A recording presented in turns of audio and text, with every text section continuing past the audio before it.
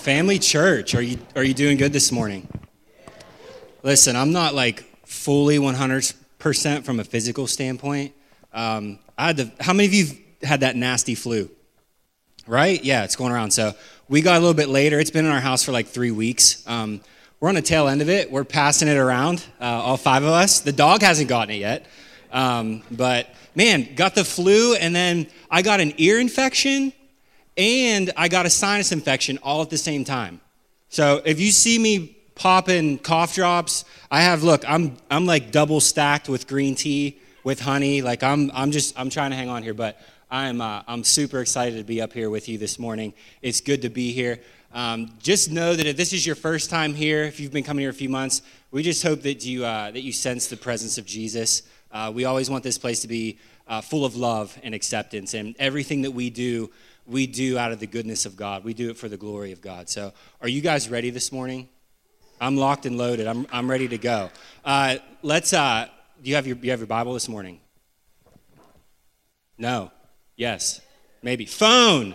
Yes, we're in 2019. I still use the old school version just because I like to make notes in the margins of these papers here.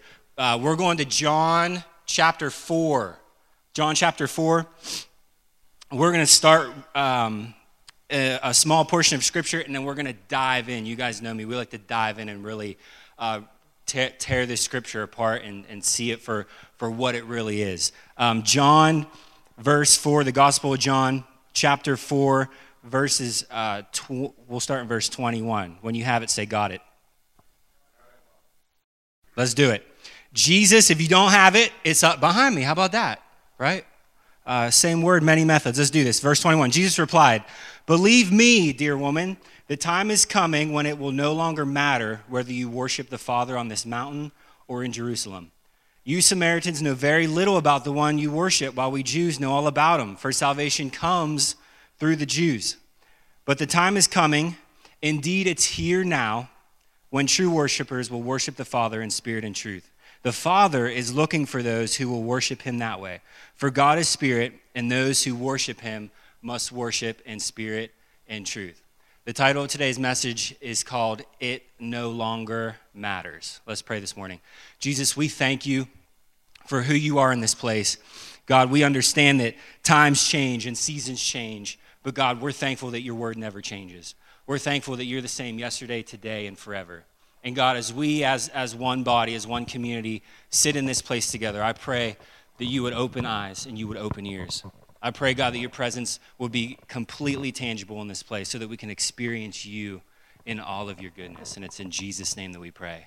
Amen. Amen. Any of you recently find yourselves in like maybe an awkward situation or like a scary situation? How many of you like awkward situations? Like there are people who, when you find yourself in an awkward situation, they just kind of tend to like close down. And then there's other people who like they're in that awkward situation and they try to make the best of it. And it either makes it worse. It almost always makes it worse, right? Awkward situations. So about a year and a half ago, I was working a sales job. And this sales job required me to go meet with clients in their homes, okay? Here in the Columbus area, surrounding areas. When you have a sales job and you are meeting all different kinds of people, let me tell you something. There are a lot of different awkward, scary, maybe frightening situations that you find yourself in. You're like, oh my God, where is this kid going this morning? So I go to this house. Mind you, we're in downtown Columbus, Woodrow Avenue in downtown Columbus. You can see the skyline. You are living it. You are breathing it, right? There's dogs barking. There's cars going past. You hear a siren off in the distance. It's just, we're right there in the thick of it. And I finished my presentation, closed the sale. Yes, right? And so we get to talking. I consider myself a people person. So we just get to talking about life, interests, hobbies. That's always a point of conversation I like to hit, right? So this couple has a fascination with animals, like not dogs, not cats really. They had a dog, but like animals that you see at the zoo. So we're talking and, and this and that. And they're like, well, we have one in particular that, that we'd like to show you. And I'm like, okay, like I'm thinking, okay, like what could possibly, go wrong? What could I possibly see? So we were actually meeting on their porch. We go out, we travel down the porch along the side, and you just, all of a sudden on this sidewalk, you see this shed. It's just built of plywood. It's nothing pretty, right? And there's a door. We go in the door, and don't really see anything yet, and they're still talking to me, and I'm noticing like that it is really humid in there. And before I know it, I see a big like pool, like those fishing ponds that you see at Lowe's and Home Depot that are like, obviously they're on display. You can see that they're out of the ground. Well, there's one of those big ones there, and it's just like, it's really hot. And I notice like the heaters surrounding it. And before you know it, from the behind that pond comes a 6-foot alligator. This couple had an alligator in their shed at their house on Woodrow Avenue in downtown Columbus. This thing comes walking around slowly like, yeah, I'm the man. Who the heck are you, right? And they're like, the couple's like talking to it, and I'm like, I'm like holding the doorknob because I literally just met them like an hour ago. And I don't know if I'm going to be this alligator's dinner or like what's going to happen. Like my palms start getting sweaty. There is nothing between me and this alligator except maybe 10, 15 feet. And so, me being a man, you try to play tough and act tough and all this. And they start asking me like if I wanted to feed it. And I'm thinking, no, like that's okay. Like you guys are crazy. No, I'm not going to feed it out. Like they were super friendly, right? Just thought maybe I was Steve Irwin, crocodile hunter, trying to feed their pet alligator.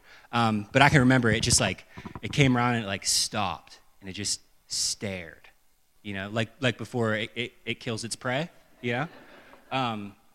Really awkward situation, right? Really extreme, to me, frightening situation. Maybe you haven't been in that kind of situation before, but how many of you know that the Bible is full of awkward situations? Maybe seemingly controversial interactions and conversations. In fact, the portion of Scripture that we're going to look at this morning is a highly controversial situation that we find because of the way it was in ancient culture. Jesus, maybe many of you have read this portion of Scripture before, and I'm going to try to unpack this as best I can because it's just really good. Jesus needs to travel to Judea. He travels from Judea to get to Galilee. But there's a city between those two. And instead of Jesus going around this city, and we'll unpack that in a little bit, he decides to go through the city. And he encounters someone here in Samaria. Verse 1. Jesus knew the Pharisees had heard that he was baptizing and making more disciples, that John, through Jesus himself, didn't baptize, his disciples did. So he left Judea and returned to Galilee. He had to go through Samaria on the way. Eventually, he came to the Samaritan village of Sychar near the field that Jacob gave his son Joseph. Jacob's well was there, and Jesus, tired from the long walk, sat wearily beside the well about noontime. Soon, a Samaritan woman came to draw water, and Jesus said to her, "Please give me a drink." He was alone at the time because his disciples had gone into the village to buy some food. Verse 9, the woman was surprised, for Jews refused to have anything to do with Samaritans. She said to Jesus, "You are a Jew and I'm a Samaritan woman. Why are you asking me for a drink?" Hold up, press the pause button. There's so much historical context just in those few verses, and I want to unpack this a little bit for you. Okay? When the children of Israel came out of the promised land, there were two mountains. One on the north was Mount Gerizim, and the one on the south was Mount Ebal. These two mountains were very symbolic to the nation of Israel. And right in the middle was a city called Shechem, which was also Samaria and the surrounding areas. This city geographically was right in the center of the promised land that the nation of Israel had entered into. Jesus, being a Jew, decides to travel through Samaria. When the nations of Israel went into captivity, you had your northern kingdom and you had the southern kingdom. The northern kingdom, Samaria was included in the northern kingdom.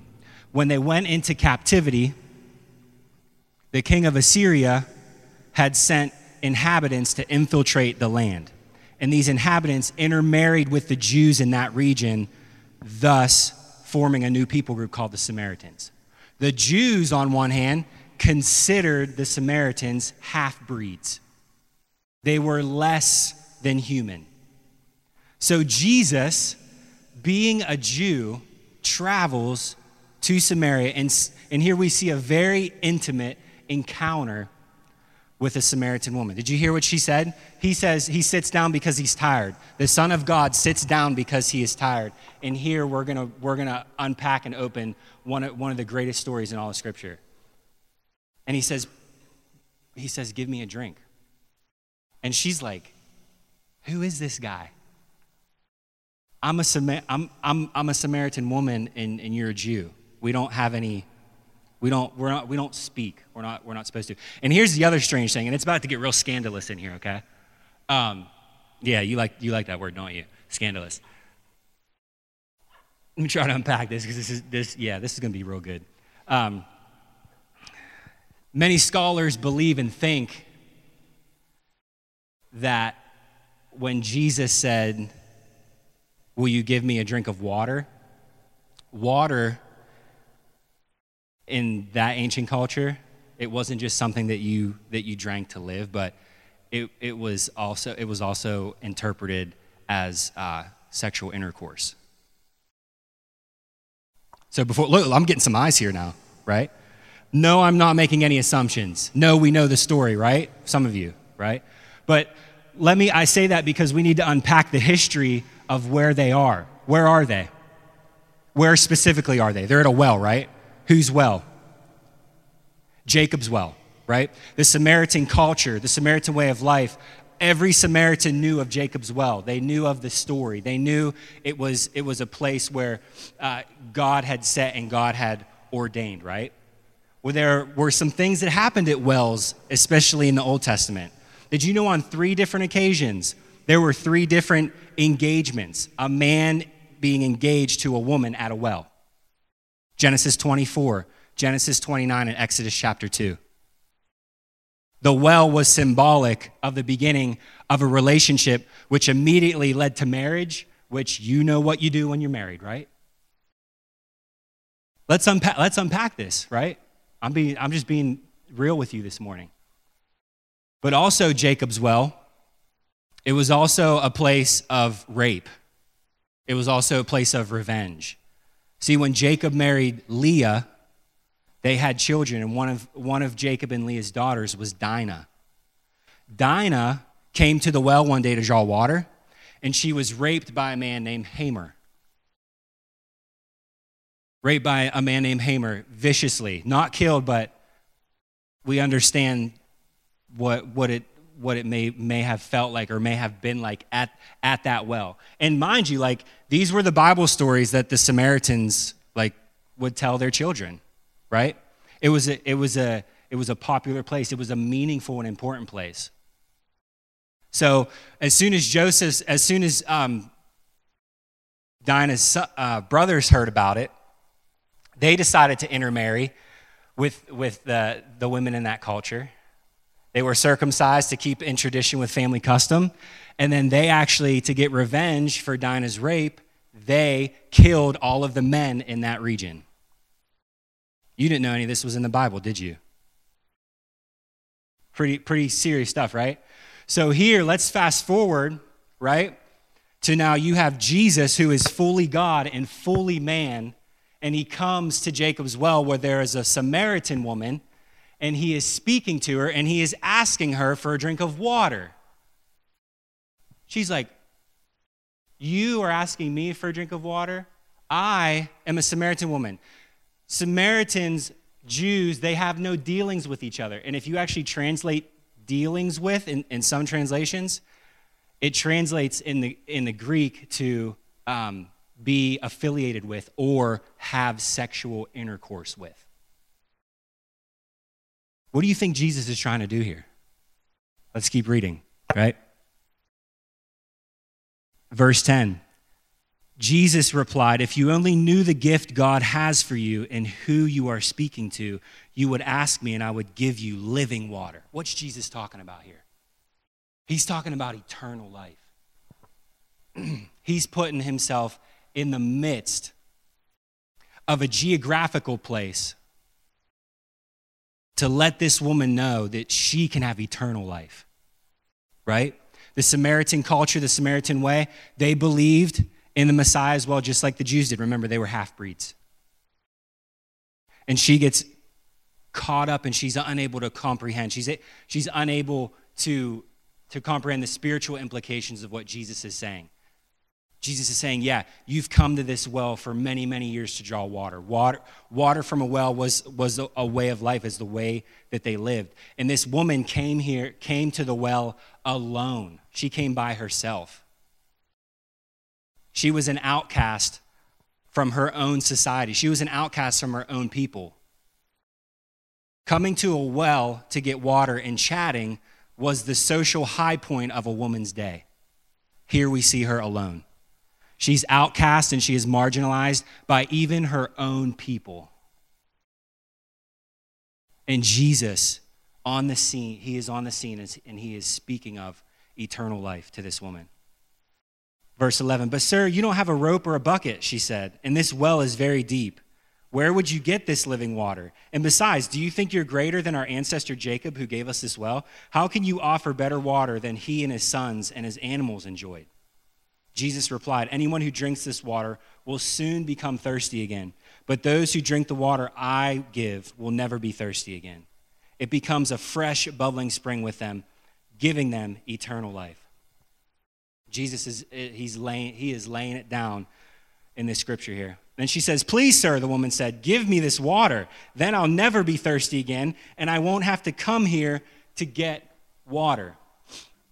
Now, to clear up some confusion about the whole sexual intercourse and innuendos and the parallels that we see with the situation in this woman, it's very, very interesting that the writer of this gospel, John, remember, he's not even here, right? The disciples went off. Jesus was by himself. John, under the leading and the direction of the Holy Spirit, decides to slap verse 16 in there. Go, Jesus says, go and get your husband. As if to say, no, that's not the point of this story.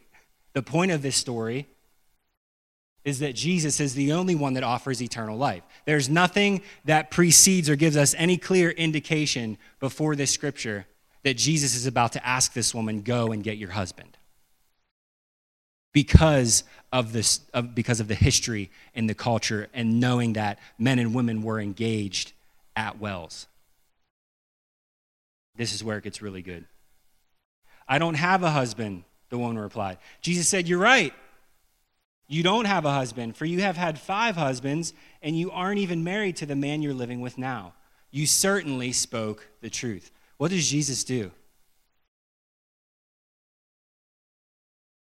In a polite way, in a kind way, he uses the truth to expose this woman's life. Now, some people believe that she was an adulteress, right? Some scholars believe that she was a widow and all of her husbands that she did have die. But he speaks the truth, and we can tell by the next verse that this woman immediately begins to want to talk controversy with Jesus. She says, sir, the woman said, you must be a prophet. So tell me, why is it that you Jews insist that Jerusalem is the only place of worship, while we Samaritans claim it is here at Mount Gerizim where our ancestors worship? Something we have to realize too. Remember I mentioned the 2 mountains, right? Mount Gerizim and Mount Ebal. When you read in the scriptures, Mount Ebal is a prominent place where people were instructed to build an altar and worship God. In the Samaritan culture, Samaritans had twisted the scripture and had made Mount Gerizim their place of worship. So what this woman immediately does is she immediately begins to think of how she can make atonement for her sins. Atonement is a big church word that is the same, that means the same as cover or deplete or delete their sin. See, when Adam and Eve were in the garden and they disobeyed God, sin entered the world, right? What was the penalty for sin? Death. Something had to die. And God, in his graciousness and his loving kindness, cast out Adam and Eve from the garden because he didn't want them to live in their sin forever. But from that point forward, there were specific instructions on how to make atonement for sin. And the way that the children of Israel did that in this text here was they went to Jerusalem to sacrifice a lamb to make atonement, to sacrifice an animal to make atonement for their sin, to cover their sin. So the Samaritan woman, if we can dive down a little deeper, she immediately begins to think about the sin and the error and the wrongdoing in her own life. And church, isn't that some of the way isn't that sometimes how we want to take care of the sin and the things that we do wrong in our own lives? We immediately begin to self-internalize, or we immediately begin to think, man, I just made a big mess. God, what do I need to do? And so she knows that not only Jesus, he was obviously a Jew, but now he's a prophet in her eyes because he just told her business, right? And she is immediately asking him, well, where should I atone for my sin? How can I take care of this? You know, we're in the series of grace, and I believe that this story here is a perfect example and a perfect picture of how sometimes we as followers of Jesus want to do things our way. This woman wanted to take care of her sin. She was concerned about it, and she was confused, and she thought that she was the one that was going to have to take care of it because Jesus pointed it out. How many times do we do that? We have this thing in our lives. We have this sin. We're constantly putting something else on the throne where God belongs. And we try through self-help or we try through positive self-talk to pull ourselves up by our bootstraps. When in reality, grace has already made the way. Grace has already paved the way. This controversy had been happening for years and years and years. Church, can I remind you as well that Jesus had many interactions with people who didn't even believe the things he believed in, let alone were they of his same people group. This is an amazing, amazing picture of something that we all deal with or we all struggle with, right? That's why it's so very important, church, that whenever somebody walks through these doors and they believe something differently than we do, they look a different way than we do, they talk a different way than we do, we got to love them. We got to know that just as the Son of God sat down at a well as a woman approached, so we can be bearers of the Holy Spirit when there are people who walk in from a tired and a weary world and they sit down in one of these pews. It can be the same exact encounter. It can be the same exact encounter. We're so quick to want to be judgmental.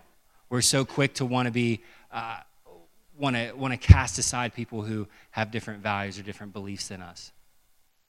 But this is the mission of the church, right? The church is supposed to be the light of the world.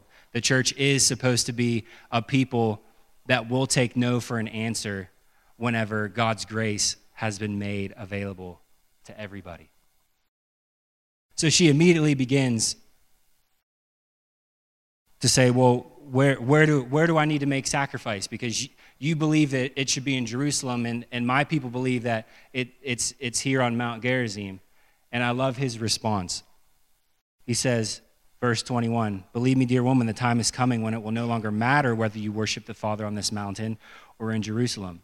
You Samaritans know very little about the one you worship, while we Jews know all about him. For salvation comes through the Jews, meaning that Jesus would come he would come from the Jewish lineage. But the time is coming indeed, it's here now, where true worshipers will worship the Father in spirit and in truth. Jesus says the true worshipers will worship the Father in spirit. You can't put an inanimate object and relate that inanimate object to the Spirit. The Spirit is something that can't be seen. Understand what he's saying here. He's saying it doesn't matter whether it's in Jerusalem. It doesn't matter whether it's in Gerizim, because salvation is here. Are you seeing this? Salvation is standing right in front of her. The time is coming, and indeed it is here now. The Son of Man is standing in front of this woman and saying, it no longer matters anymore. It doesn't matter what your past has looked like. It doesn't matter what your future is going to look like. Those who worship the Father must worship him in spirit and in truth. Jesus is now making this relationship with God a matter of the heart. It's not about sin. It's not about our wrongdoing. It's not about our ability. It's about God making a way where there seemed to be no way. The Jews were waiting for a Messiah, a chosen one. They believed that a person would come who would save them from their sins. And now he is here on the spot. And he's saying there is a time that's coming, and it's here now, that the true worshipers will worship the Father in spirit and in truth. They will worship the Father in spirit and in truth. You know, in speaking of this subject and topic of grace, it's one of those things where it's hard to comprehend, and it's hard to understand at times, because it's so beyond our scope or our imagination, because we're human. But man, what if the church talked more about the grace of God instead of sin? Sure, we understand that sin keeps us separated from God. It's what happened in the garden, but God had made a way for us. And just as this woman was talking about how to atone for her sin, I think the message of the church needs to be more about grace than it is about sin. We need to be known for what we are for than what we're against. Every time I talk with somebody, most of the time it's at work, but the topic of church comes up, and they automatically think of all the things they're doing wrong and why they're imperfect and why they'll never step foot inside of a church. Sure, we understand the enemy speaks and the enemy talks to us, but there have been people as well that I've talked to that has said the sole reason why they will not step inside the foot of the church is because of the message of the church, what they're against. And please, I'm not here to beat anybody up, but if we can see this story for what it truly is, yes, Jesus understood everything about this woman, but yet he still loved her enough to give her the truth. We see a perfect picture here of what grace looks like. Let me give you three observations I want to make from this text. 3 observations, and some of these I've already said, but I want to hone in on them. We're in the middle of the series here, and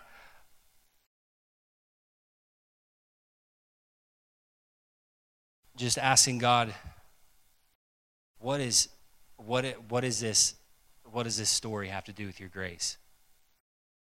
And just the simple fact that Jesus traveled through this town.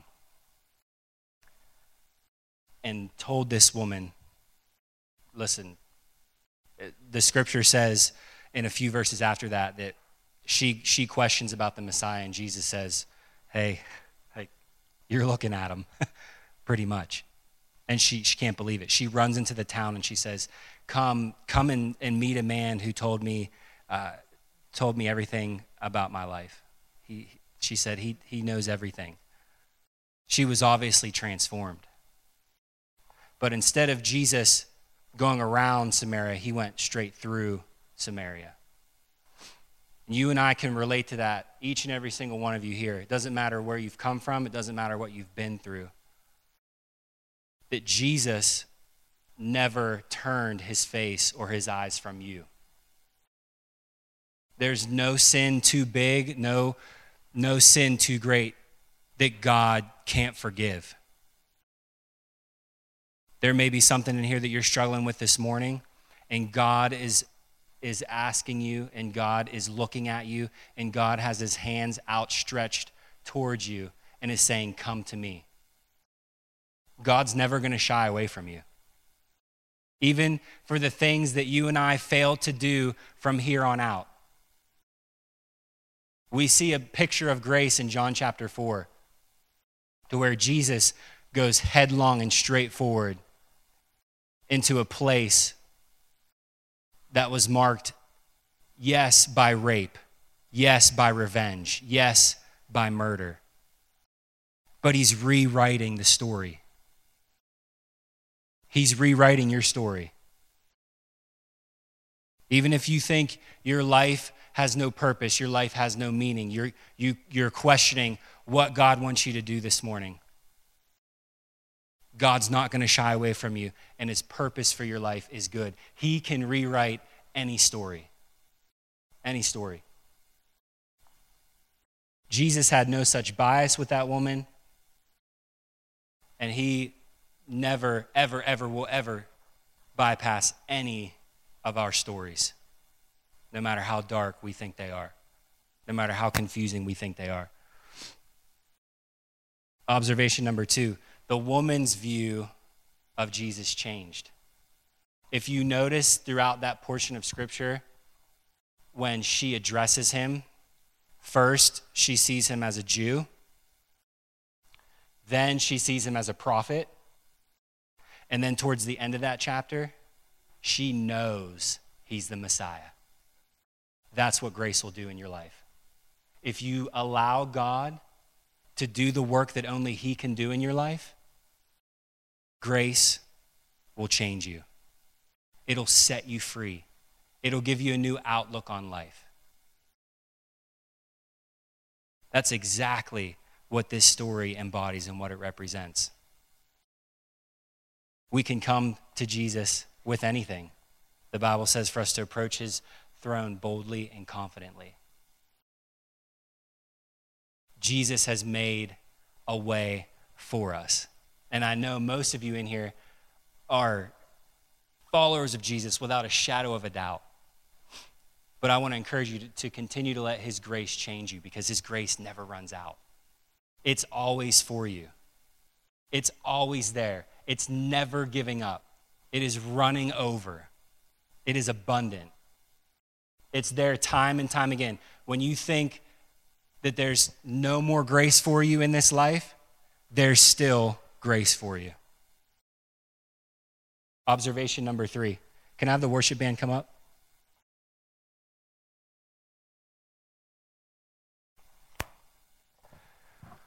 Grace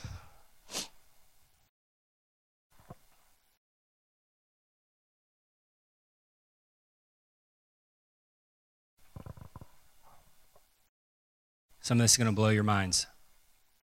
I'm praying that God will just download this into your spirit. Grace is a person. Can I say that again? Grace is a person. Take a look at Titus, chapter 2, verse 11. I think we have it up here.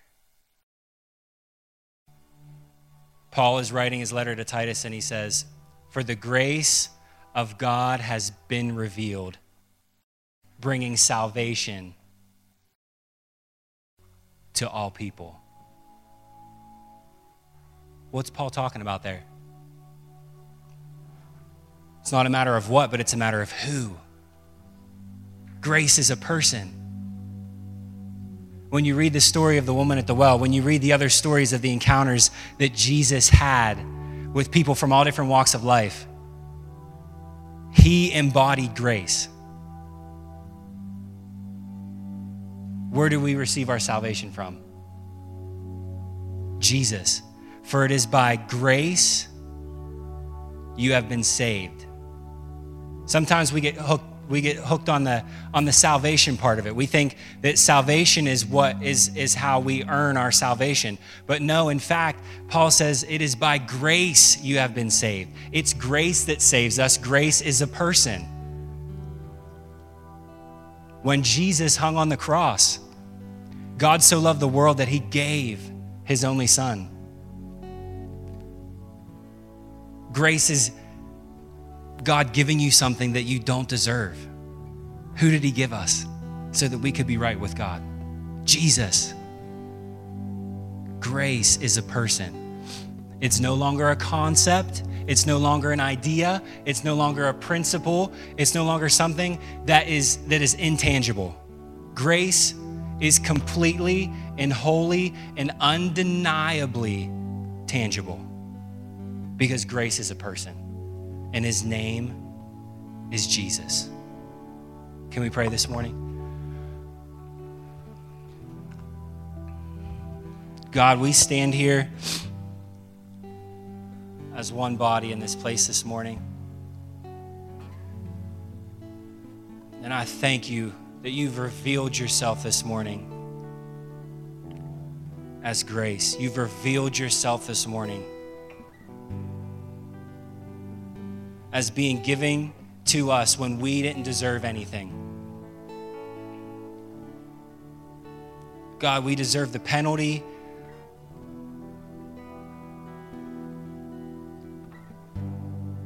We deserve death. But God, because of what you've done on our behalf, we can come to you.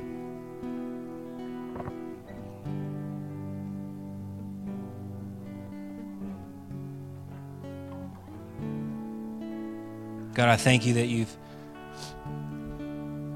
strategically placed the story of this woman in your word so that we could understand and come into a greater idea,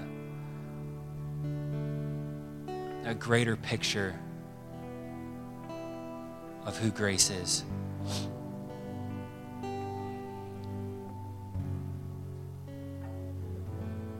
If you're here this morning, maybe you've been on the fringes, maybe you've been watching Jesus from a distance, you've been watching churchgoers from a distance, but you want to have an encounter with grace this morning.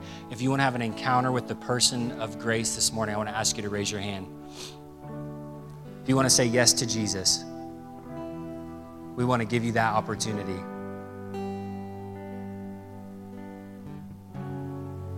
Some of you in here may view Jesus as, just like this woman did, as a person. Some of you may view him as a teacher. But just like this woman's view of Jesus changed, if you're in here this morning and you say, Andrew, I want to experience the fullness of who Jesus is. I want to experience the fullness of who grace is. Can you raise your hand this morning? I want to pray for you. Say, I'm here and I want to experience the grace of God through the person of Jesus. Just a fresh grace. Father, I thank you for what you're doing in here this morning. God, I thank you that you've changed our hearts from the inside out. And Jesus, I thank you that you're giving us a new idea and a new understanding of who it is that you are. And God, knowing that there is no history, there's no past that could measure up or overtake the grace that you are and the grace that you embody.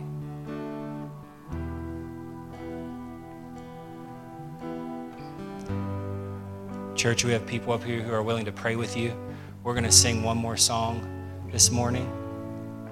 Would you stand with us?